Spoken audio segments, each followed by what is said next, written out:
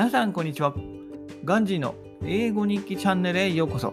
今日のテーマは Refund for my car。 車を購入したディーラーから連絡があり、前の車に対して返金があるというので家に来てもらった。I got a phone call from a car dealer and the sales representative who said that there is some kind of refund for my car. I asked him to come to my house. 何でも車の購入代金に数年分の点検費用が含まれ、その残額があるとのこと。He explained to me that the price of my car includes maintenance fees, and there are still some remaining fees.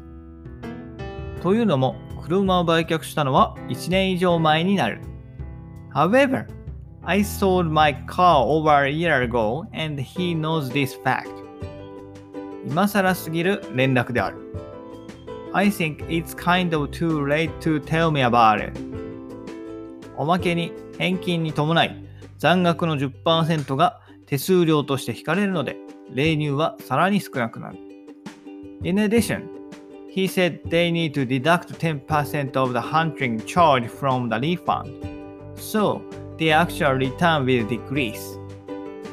ディーラーのこの顛末を受けて、また一つ車を持ちたくないという気持ちが強くなった。I learned from this outcome. My will not to own my car became stronger. 以上です。バイバイ。Have a nice day!